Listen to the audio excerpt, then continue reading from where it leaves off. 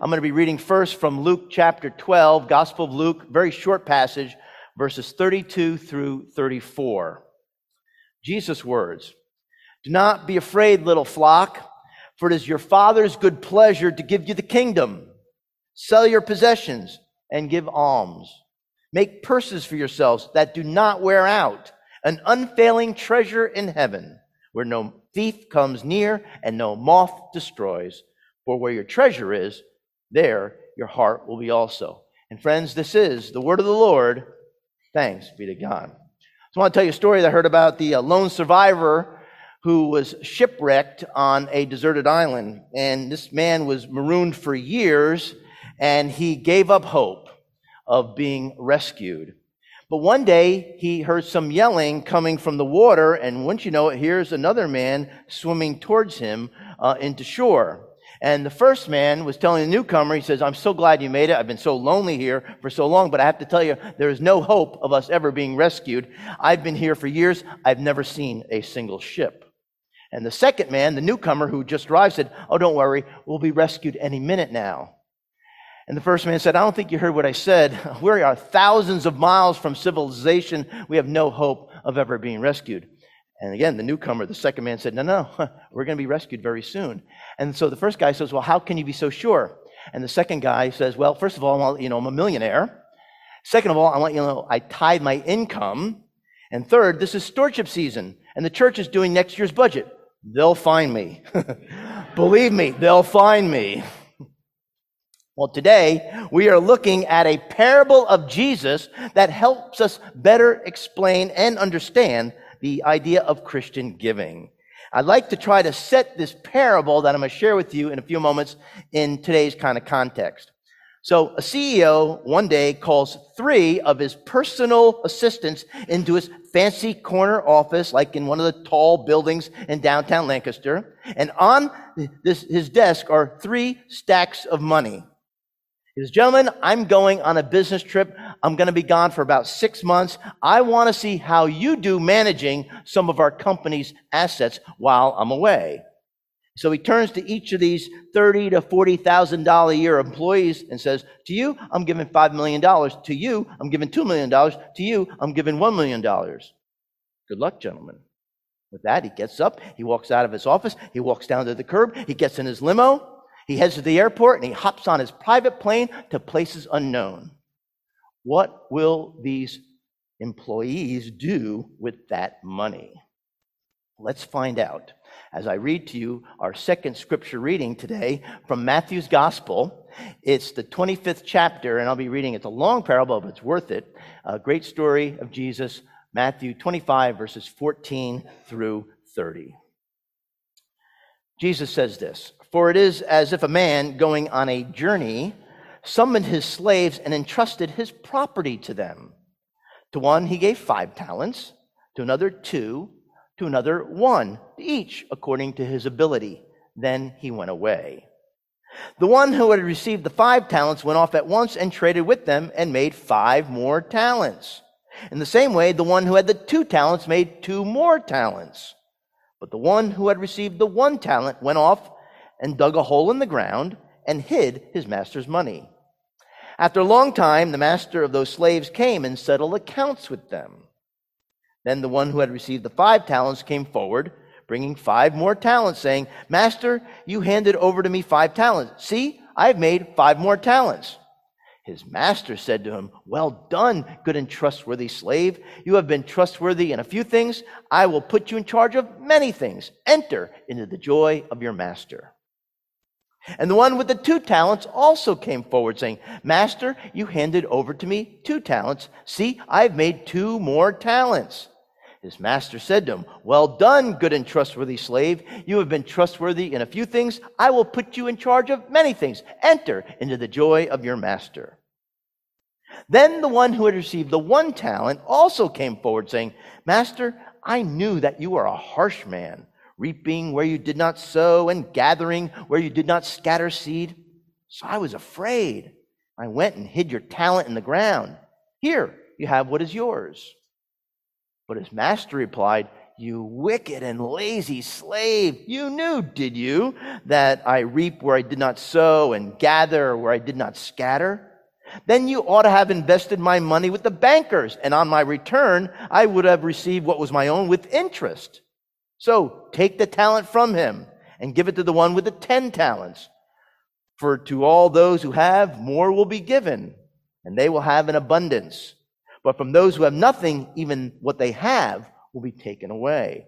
As for this worthless slave, throw him into the outer darkness, where there will be weeping and gnashing of teeth. This is the word of the Lord. A little hard to say, but would you join me in prayer? Let us pray. God, we pray that you would help us now make sense of this story that you're telling, that you would give us the ears to hear what you want to say to us right now, the wisdom, the capacity to understand, and God, a faith that goes beyond that, and more than anything, God, give us the courage to use our talents for your glory. In Jesus' name, amen. So these 3 employees manage their portfolios in radically different ways. 2 of them, as you know, take huge risks. I mean, how else are you going to double your money unless you take some chances? And so with their master's money, they invest it in some kind of Bitcoin, cryptocurrency, electronic cash company or some such thing. And sure enough, they double their master's money. But the 3rd servant says, I don't know, this is my master's money. I don't really trust the NASDAQ. In fact, even a money market seems too risky to me. I think I'm going to do the prudent thing, take that $1 million, put it in a paper bag, and tuck it under my mattress.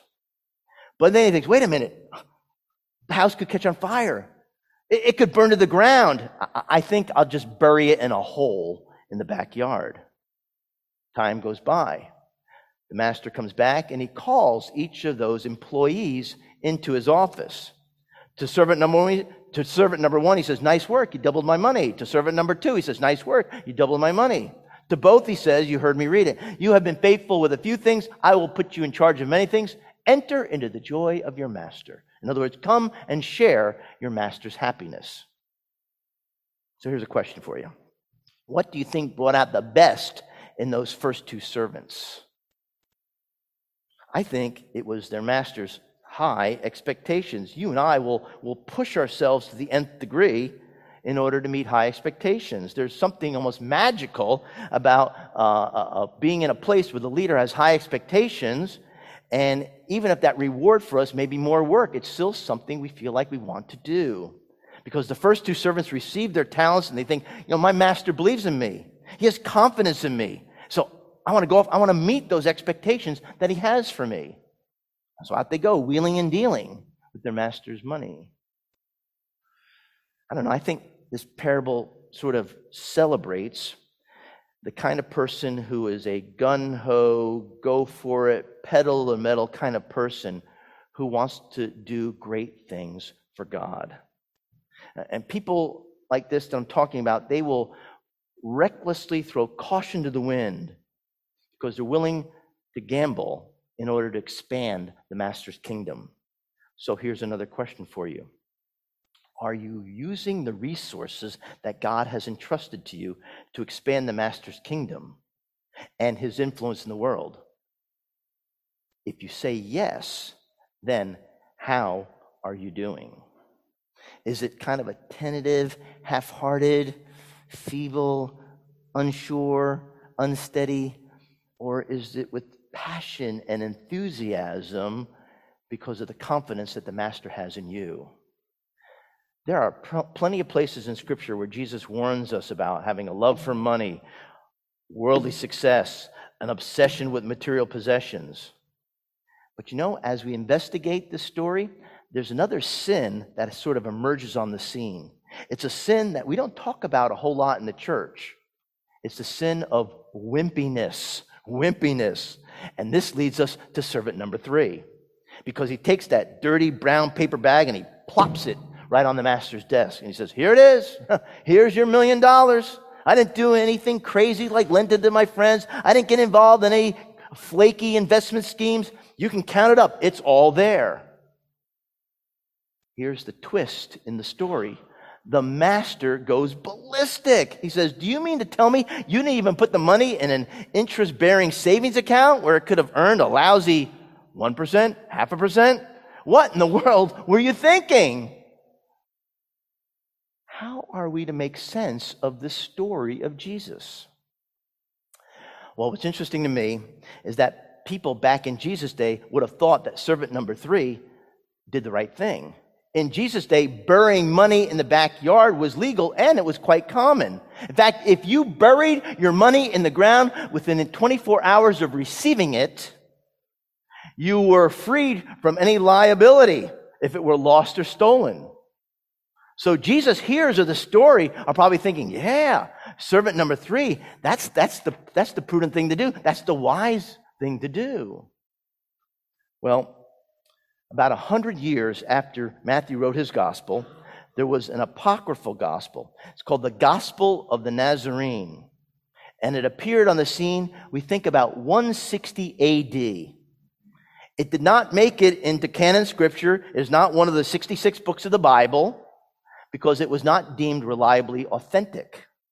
But in the parable, in the Gospel of the Nazarene, this story is the same story right up into the point of the actions of the third servant. But instead of burying his talent, this passage says he squandered his master's money with harlots and flute players. That's a bit hard on flute players, don't you think? But if you're thinking about it, you can almost see the logic in them altering the story, because this apocryphal passage provides a reason why the third servant was punished. They changed the story to justify his punishment, that it would seem more appropriate for him to be cast out into the outer darkness, where there'd be weeping and gnashing teeth because of his selfishness, because of his wanton wastefulness. Friends, you don't have to go as so far as to waste your master's money in harlots and in flute players. But whenever we fail to do something creative or productive with the resources that God has given us, guess what? We fall under the judgment of the master. God holds us accountable to make the most of whatever it is that God has given to us. It's kind of like the man whose wife came to him, and his wife said, honey, I kind of hear a funny noise coming from underneath the hood of the car. Could you check and see what the problem is? And he looked at her and said, what do I look like, Mr. Goodwrench? Well, a little later on, the washing machine was acting up, and she says, honey, could you check on the washing machine when you get a minute? He looked at her and said, well, what do I look like, the Maytag repairman? Well, this time she got the message, because the next week the sink got clogged. Instead of going to her husband, she went next door to this very handsome bachelor with drop-dead good looks, pearly white teeth, and a body like Mr. America. And she said, excuse me, my kitchen sink is clogged. Would you be willing to come over and fix it? And he said, oh, absolutely. And so he brought over his toolbox and he unclogged the woman's sink. And then the man said, now for my reward, I either want a cake or a kiss. Well, later on, the woman was recounting the story to her husband, and he asked very nervously, and of course, you gave him the cake, right? And she said back to him, what do I look like, Betty Crocker?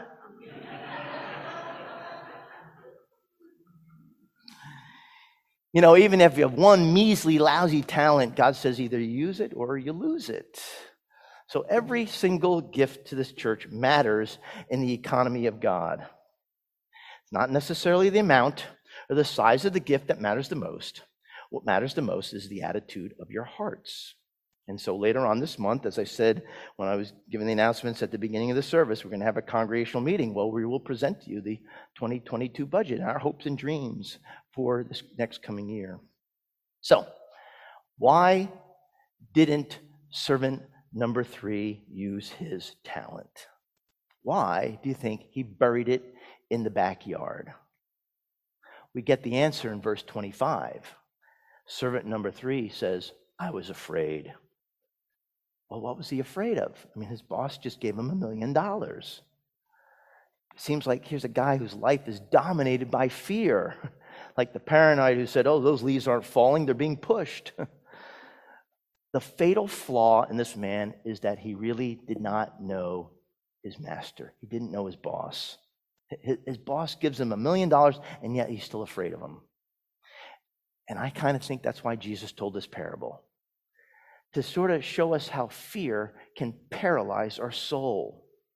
We become so scared of the conditions around us that it just freezes us in our tracks and we wind up doing nothing. Now, since I've been here, I have to tell you, I'm very impressed, really impressed with the level of talent in this church. But the question still becomes, are we using it? Or are we burying it in the backyard? As someone has said, it's my sermon title for today, fear gives us cirrhosis of the giver. I worked on that all week again. You know, I never get credit for these things, and I just want to let you know that's not as easy as it sounds to put that. Okay. So what do we worry about? You know, we worry about gas prices. We worry about the economy. We worry about our 401k becoming a 201k. We worry about how in the world we're going to ever send our kid to college. We worry about if we're going to have enough for retirement. We worry. So we think, gosh, I better take this talent and bury it in the backyard. God calls us to take risks, not any kind of risk, a godly risk. Because think of it, if you never take a risk, you'll never fall in love. If you never take a risk, you'll never make a new friend. If you never take a risk, you never go into business for yourself. We bring a grin, a smile to our master's face when we say, Lord, I know that all that I have comes from you. And so I'm not going to live in fear. I'm not going to let it paralyze my soul, but I'm going to live in gratitude to you. I'm going to trust in your love and the abundance and the riches of your grace to give more of myself, more than may even make sense to you in order to build your kingdom. The Presbyterian pastor author John Ortberg tells a story about playing his grandmother Monopoly when he was a little boy. And Grandma, in case you're wondering, was just ruthless when it came to Monopoly. They would play these marathon games, you know how Monopoly is, that would go on for hours. And each was determined to win the battle of wits between these two Monopoly moguls. And property changed hands, and the one with the upper hand would gloat. Of course, the greatest thrill, you know, was to be able to put hotels up on Park Place and Boardwalk.